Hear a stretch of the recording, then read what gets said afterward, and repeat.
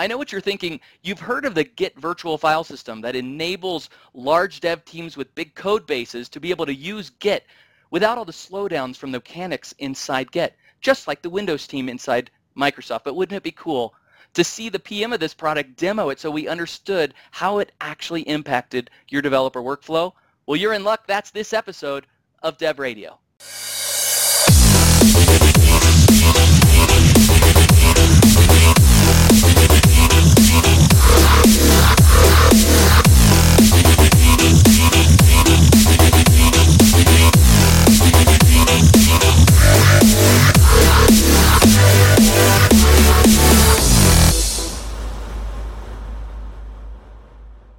And welcome to the next episode of Microsoft Dev Radio. I'm Jerry, and this is part 2. We're talking about the Git virtual file system. Inside Microsoft, we have a lot of software developers, a lot of teams, and a lot of code. We love Git just like you love Git, but we had a lot of trouble enabling it because we had so much content.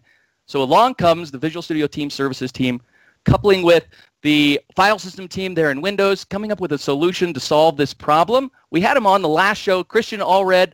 Christian, welcome back to the show. You're on the file system team. Welcome back. Thanks, Jerry. Yeah. Oh, I'm glad. I'm glad you're back because this is pretty exciting stuff. And we've got Saeed Norsalehi. Saeed, you're a program manager over in VSTS. Welcome back to the show as well. Glad to be here.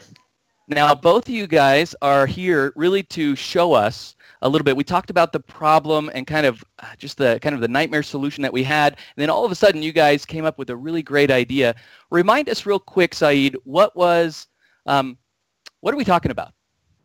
So really we're talking about taking Git, which works great on repos of like a few hundred or a few thousand files, and in teams with a few dozen people, maybe a few dozen branches, and trying to take all of those dimensions and scaling them up by a couple orders of magnitude. So the Windows repo has 3.5 million files in it, 3,000 plus developers, more than 100,000 branches. And each of those dimensions of scale cause problems for Git, and so we've been able to solve all of them. And remind us. So we've got these millions of files. How do they translate into time? Because time is really the problem. Right. Well, if you just did a normal Git clone of the Windows repo, doing real basic operations like a Git checkout takes something like 3 hours. A Git status takes about 10 minutes. A Git add and commit takes you about 30 minutes. And these are operations, especially status and commit. These are things that you're doing, many, many times throughout the day. You don't want to be waiting like 10 seconds, let alone 30 minutes. That's right. Absolutely. And people like Christian, software engineers, they are intolerant of just that kind of wait. Time is really the problem. Christian, first of all, terrific shirt that you've got on today. Some say time is the fire in which we burn. Do you know that quote from this? Yes, I do. Star Trek Generations. Yeah, so what do you think? Here you are, you're trying to check out, and it takes 3 hours. What? That motivates you, I suppose. Oh, yeah. Especially for me, like I have a tendency to forget what I was doing if a command takes too long to return. It's like Douglas Adams said in The Long Dark Tea Time of the Soul, mentioning the British telephone system, that infuriating pause that the British telephone system has between dialing a person and it starting to ring that enables you to forget who you're calling. That happens to me all the time. If I put in a command and it's waiting and waiting, I think I'm going to go off and do this other thing, and then I totally forget. Yeah, I get it. And, it's not like we don't have a lot of software engineers working at Microsoft. When you count up what everybody's worth for the hour and then multiply those by the people and then by the hour, it's worth building a solution like this. Absolutely. Now, Saeed, talk to me a little bit about Git on the whole.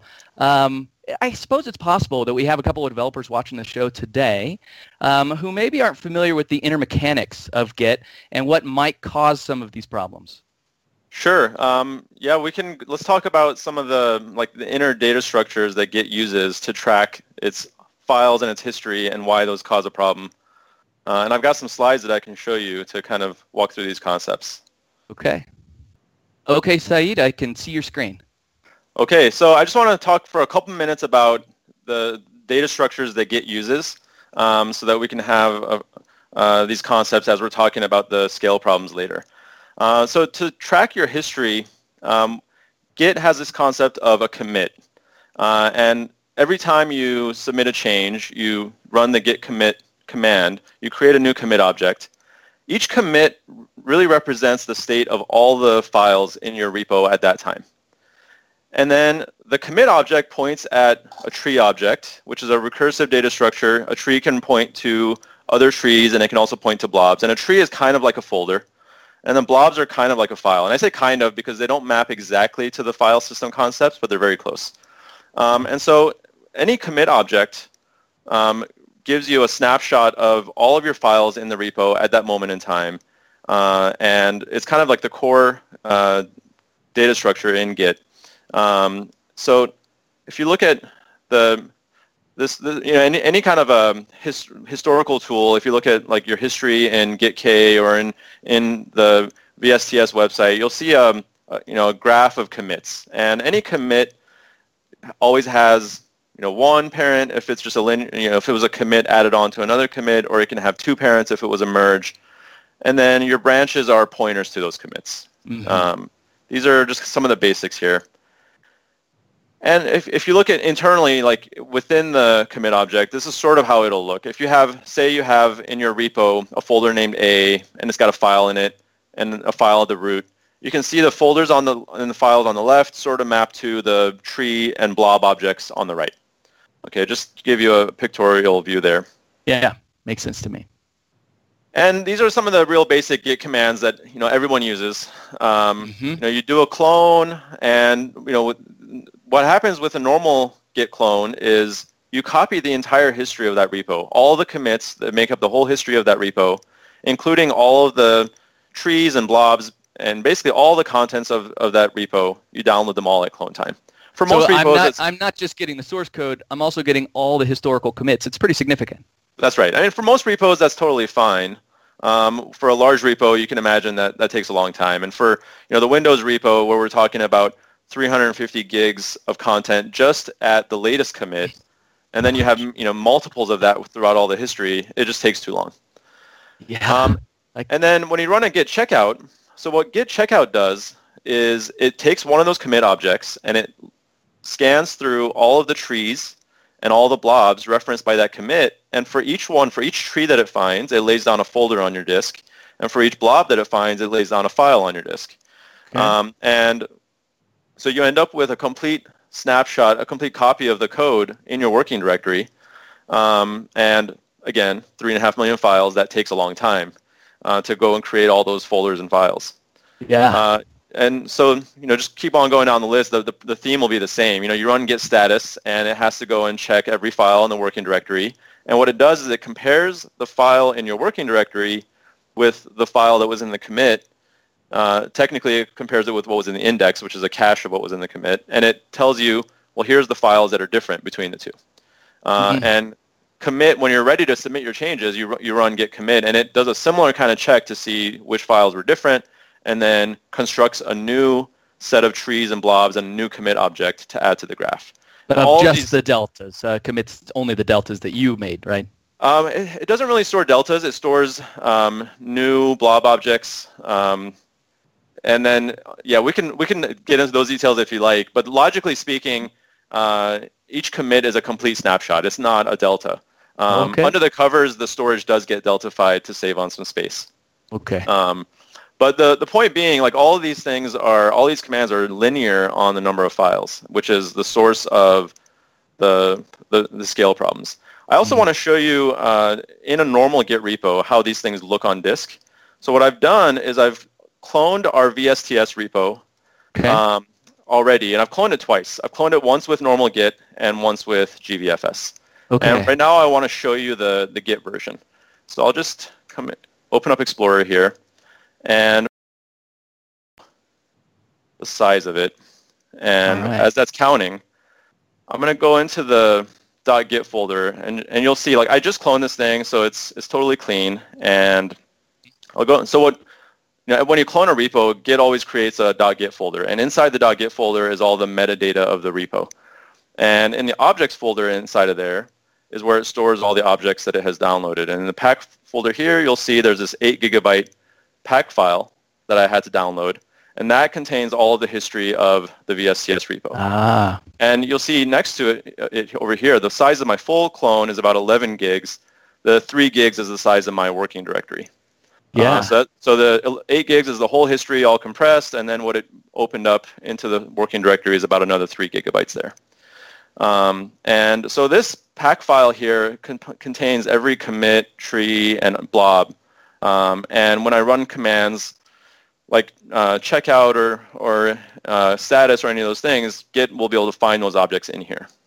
And if we go back up to the source folder, like these are all the folders that it checked out, all the files that were in there. You know, there's I think the last count there was like 120,000 files, something like that. Okay. So that's the basic structure of it. I'll also show you inside the .git folder. There's a couple of interesting files here. The head tells me what what branch I'm currently at. The index is a data structure that caches the state of every file in the repo, and that's important because I said, anytime you say every file, you have to remember in the Windows repo that's going to hurt. And so because you've got a pretty small, 3 gig is all it is, and that's already at 9. Yeah, I see it. Exactly. Okay. So with 100-some thousand files, this thing is 19 megs already. Right. In the Windows repo, it ends up being, I think, like 250 megs for the index. And more importantly, there's 3.5 million entries in there. And so any operation that we do that manipulate the index ends up being linear. And so our whole challenge here has been to take these operations that are linear on the number of files and break that linearity. And instead, we've tried to make it so that they become linear on the set of files that you care about, not the set of files that exist in the repo. Okay. So. All right, so we have 19 megabytes there, 11 gigabytes in the overall folder, 3 gigabytes in the working folder. How does this folder structure compare to the GVFS folder? Great. So let's go take a look at that. So what I've done here with GVFS, it's a virtual file system, and it has a concept of being mounted and unmounted. And right now I've got it in an unmounted state so that you can see it as I've cloned it, and you can see exactly what's on disk. And so let's take a look at what that structure looks like. And you'll see when we go into this one, we've got a .gvfs folder to store some of our own metadata. We don't really need to go into that too much, but the source folder looks very empty. You can see there's nothing here on disk right now, except there is a .git folder. And the .git folder is all the same structure as the normal Git clone. Everything in here is a normal Git repo. Okay. Except you look in the objects folder now, and you see that it's empty. It's empty. And actually, we're playing some tricks here because what we've done is Git has this concept of alternates where you can string together multiple locations of these objects. And in fact, what we're doing, so if I open this file, you'll see that it's pointing at this other path. And so I'll go to that other path and show you. In the .gvfs folder, this is where we're actually storing our pack objects. And you see we have like about 1 gigabyte worth of data here. So instead of downloading the 8 gigs, we downloaded 1 gig. And the reason for that is what we've downloaded here is remember before we said that the commits point at trees and blobs. Now, commit objects are pretty small. They have like a message in them, some timestamps, the name of the author. Trees are pretty small. They have like a name and then pointers to, and by pointer I mean the content ID of all the blobs they point to. So the commits and the trees are all pretty small. It's the blobs that are really big. And so what we do is initially when we do a GVFS clone, we download all the commits and trees and we leave all the blobs behind. And so that's where the 1 gig here came from. So a 1 gigabyte file, that's pretty significantly different than an 8 gigabyte file. Right, and in fact, in the Windows repo, the difference is even bigger because it's the Windows code base is really, really large. So much of that is the contents of the files, and so the initial pack file for the Windows repo is 100 gigabytes plus, whereas what we end up prefetching in GVFS is a couple of gigabytes, and so the difference there is very significant. Yeah. And then what we do is, we've downloaded the commits and trees, and then we go and we download the blobs on demand. So let me show you right now the working directory, as we saw before, is all empty. Yep. And that's because the repo is not mounted. And so that's what I'll do next is I'll go into my GVFS clone here on the command line, and I'll tell GVFS to mount. And what GVFS mount does is it attaches the GVFilt driver to this volume, and Christian will talk about all the details of how that works under the covers. And GVFilt is able to then intercept enumeration requests and file open requests, and it sends those requests up to the GVFS process in user mode. And GVFS says, well, you're trying to enumerate this folder, and here's what Git thinks should be there, so we'll make it appear. And so you see now all these folders are here. And if I go to Explorer and I refresh that, all those folders are there. And all that happened here is, as we enumerated, GVFilt intercepted that. GVFS got the request. We looked at the Git data structures, and we made these folders appear as you access them. Mm-hmm. And so now all those folders have appeared, but all those folders are currently empty. That's right. Okay. And let's prove that. I'll unmount, and you'll see. And through a quirk of how Explorer works, these folders got laid down because Explorer did some I/O on them. But if we go into any of them, so like I'll go into here. You see and you unmounted it because you didn't want to invoke GVFS to go pull all those files down when you start navigating into it. By unmounting, what I'm doing is I'm showing you exactly what's on disk, and all the virtual projection is gone right now. And so this kind of a pause. Almost. That's right. And you'll see like this list. Basically now in the source folder we see all these folders that got laid down, but all of them are empty. Like there's nothing in any of them. So it's all virtual right now. Okay, so let's mount it again, and I'll show you as I walk around and do some things. What I'm going to do is I'm going to go and browse through a few folders. And so, for example, let's go into this TFS folder, and you see like everything just shows up. And there's a slight pause if you notice when I type dir, and the second time there's not. And the pause is because these sizes that you see on these files are not actually stored in the Git metadata, so we had to ask the service, the VSTS service for the sizes there. But we cache them all locally.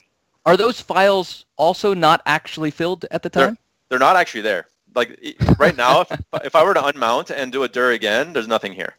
So these are all purely virtual. There's literally nothing on disk, and we're just showing them to you as you enumerate. And so I'll just keep browsing, and nothing here. And I want to go into the. Let's see, there's a folder I wanted to go, here we go, source control, and anyway, I'll just open a file here, it doesn't really matter. So basically, I'm browsing around, and I'm going to open this file, and slight delay, and there's the contents. And I see, so that delay is it's actually going and getting the contents. Now, Saeed, does this mean that I can't work offline? Well, what it means is you can't access a file for the first time while you're offline. I see. But what we did is as soon as we opened that file, we created this file on your disk. I'm going to unmount again and show you. Okay. And you see that one file is sitting right there. That's the only one, yeah. That's right. And so that one file is there, and any file that you've accessed will be present. And so normally what happens, for a typical developer scenario workflow is you're going to run a build, right? You're not just going to go and open one file here, one file there. You're going to run a build. And as you run a build, it's going to download all the files that you cared about, and all those files will be present. And so you can work offline on those set of files if you want to. And so that's the correct way, right? Because a build will make a call to all these different source files. That's right. Because your build is going to read those files, so it can compile them, and so really that's the magic here is, a typical Windows developer is not going to build all 3.5 million files. They're going to build, maybe 10,000 or 20,000 or 100,000 files of those 3.5 million, and those are the only files they end up pulling down. Yeah. And so what I've shown you so far is one of the two things that GVFS does. GVFS helps you not download all the contents, and it only downloads the specific files that you need. But that's only half the battle. The harder part is actually that when you run a command like git status, you don't want it to go and scan all 3.5 million files. Right. So the way we've solved that problem is Git actually has this concept of a sparse checkout, which what that does is it in a normal Git repo, if you don't have GVFS, if you use the sparse checkout feature, you tell Git, like, there's these 100 folders in my repo, but I only care about this one folder, so only check out that one folder. And so what Git does is it keeps track of, this is the only folder I care about, pretend like the rest of them don't exist. So we're kind of extending that feature, and I'm going to show you here in the .git folder. Okay. There's this file called sparse checkout. And what we do is we tell Git, we're kind of lying to Git intentionally. We tell Git that the repo is empty. Like we're telling it there's this one file, and that's all that exists. And so now when I run a Git status, Git is actually only going to look at that one file, even though there's 120, 100 and something thousand files in this repo. Yeah. That's the only file that Git will look at. And here's the really interesting bit. So I had already opened that one file. Which one was it? It was Git helpers. Yeah. And you notice it's still not in that folder, in that sparse checkout file, even though there's a file that's on my disk. But because I had never modified it, we still know that it's clean. So there's no point in telling Git to go look at that file. And which, thank goodness you do it that way, because if I say build and it pulls down, just 100,000 files out of 100 million files, that's still gigantic.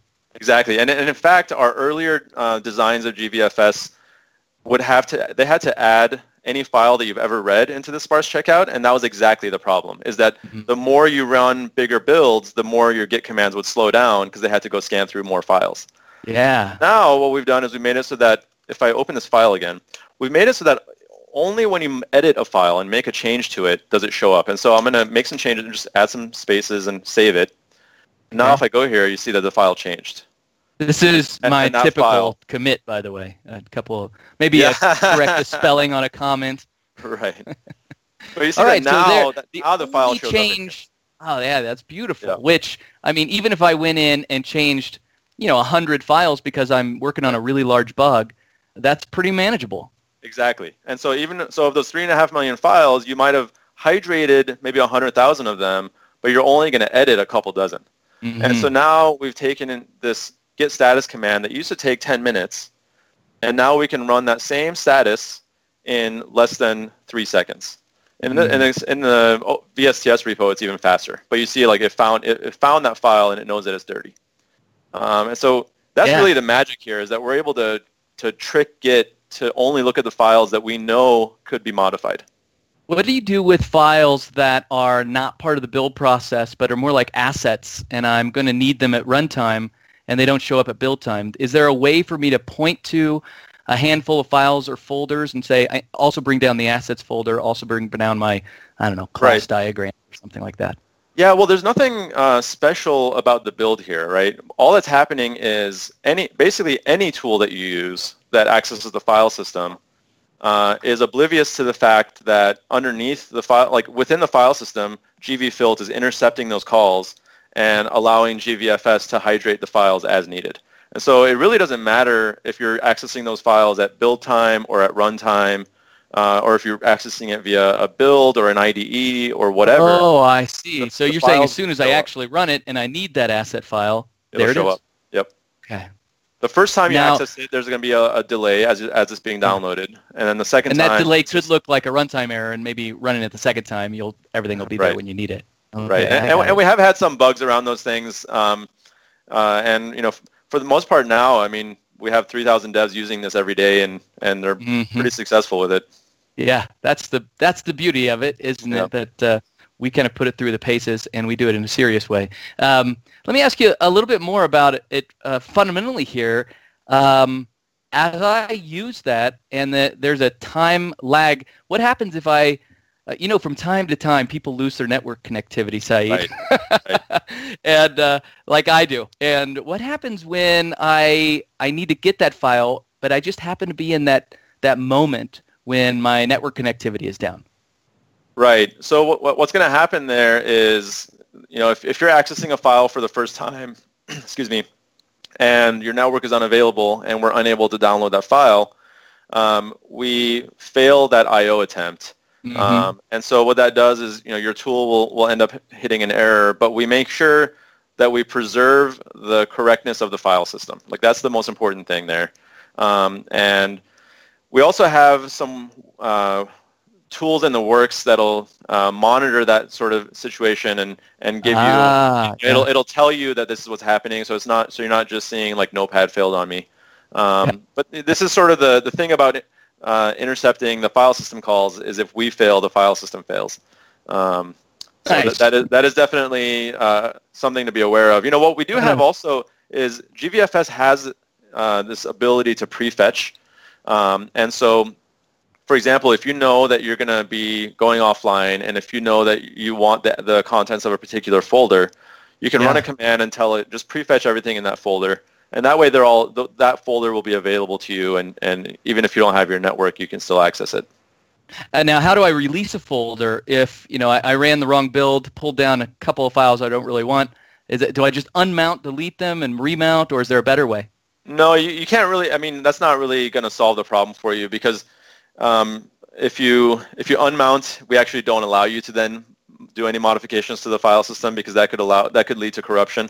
Yeah. So we have there's a GVFS dehydrate verb that you can use to, like, if you just want to wipe the slate clean and kind of go back to a purely virtual state, you can do that. Nice. Now, I guess when I first go get my files, repo without GVFS, it could take 30 minutes to 3 hours. Right. And now that first time, I mean, there is an actual time. You can't get away from the fact there's going to be a cost. We just make it so it's a much, much smaller cost, an incremental cost ongoing. So that initial time could still take, 15, 20, maybe even an hour worth of time, depending on how large the build and the requirements of files are. But it's trivial compared to the larger scope, and then the ongoing commits aren't so painful. That's exactly right. I mean, basically what we're doing is trading upfront costs for incremental costs, as you said. And the reason that works so well for the Windows team is the fact that most developers only need a small subset of the files.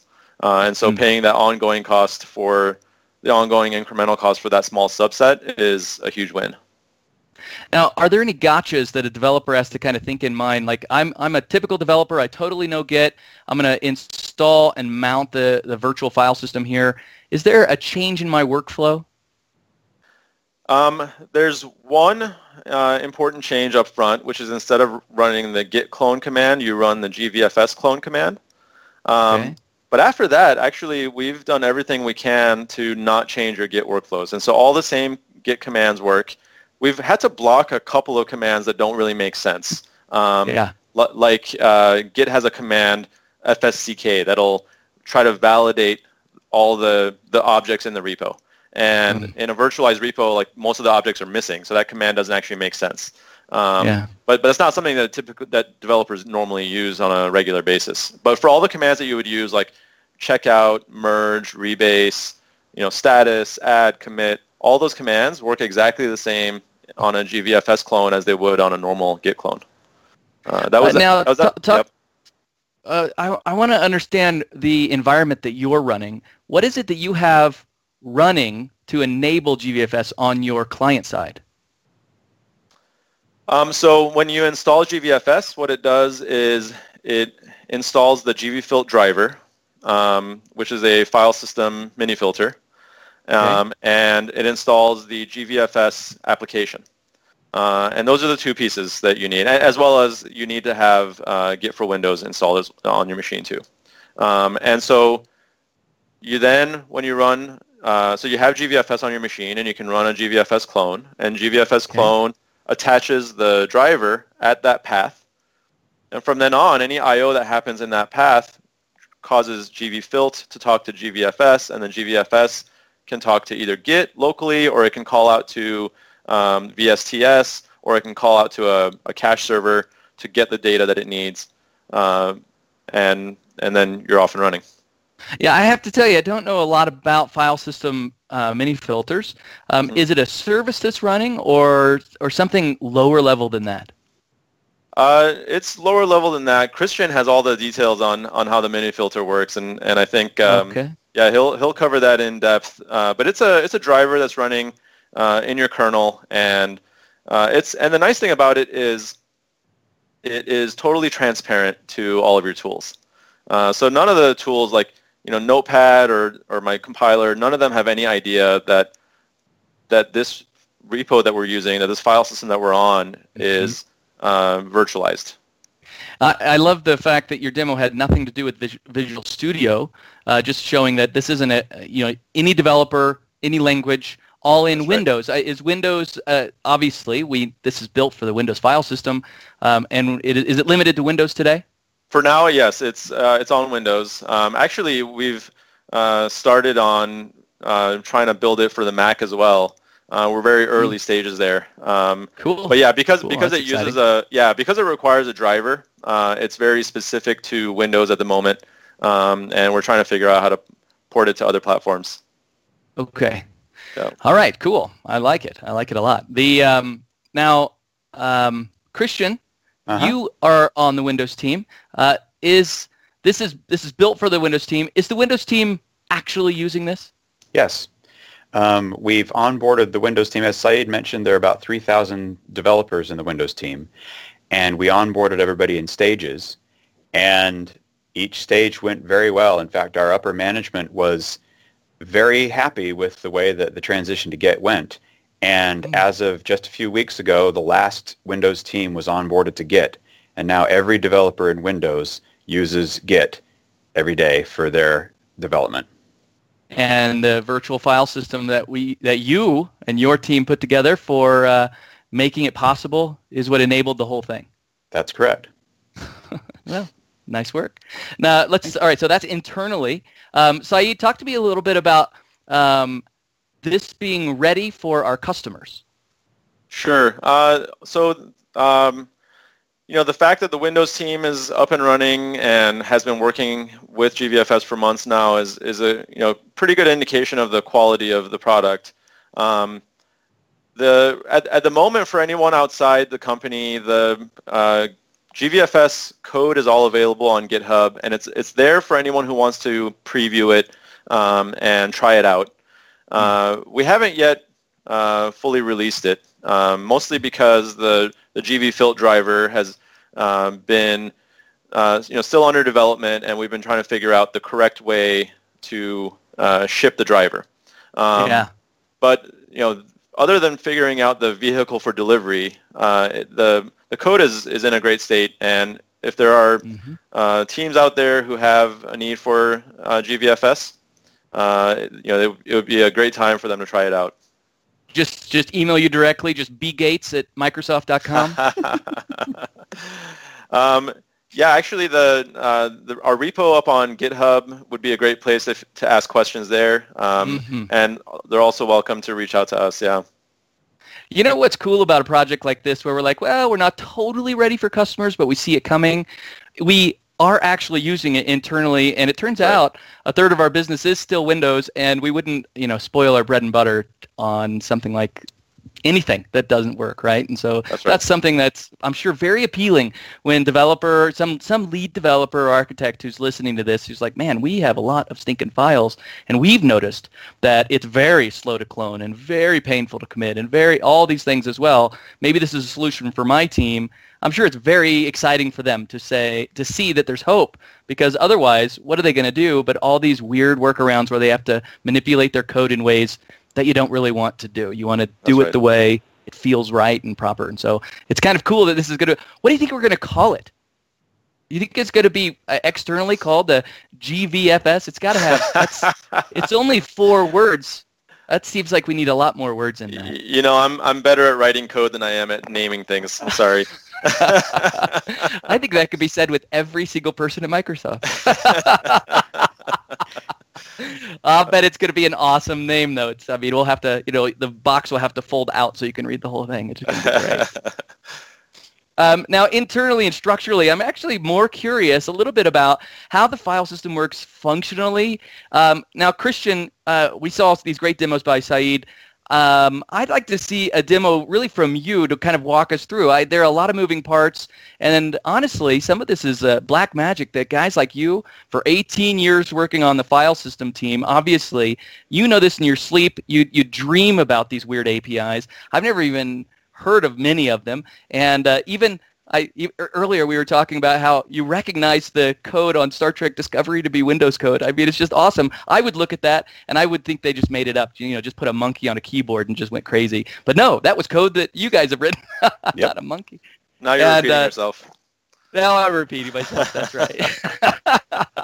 But Christian, would you be willing to show maybe not on this call because we've gone a long time. Maybe come back another episode and show us the fundamentals of GVFS behind the scenes? Yeah, that'd be great. All right, that'd be perfect. All right, if you're a developer, if you're an architect, if you are on a dev team at all and you have more than one file in your repo, then maybe this is something you need to start thinking about. Maybe you start realizing there are some slowdowns and there are some things that are painful in your repo and your workflow, and your dev team starting to complain. And isn't it cool that something like this is actually here, already built into Visual Studio Team Services and almost available prime time for everybody else? We're using it internally for Windows. It's pretty exciting. Wouldn't you like to know how it all works? We'll pull back the curtain, and Christian will show us all the magic next time. So join us next time. Saeed, thanks for being on the show today. Christian, thanks for being on the show. Guys, I look forward to talking to you again. Thank you. Thank you.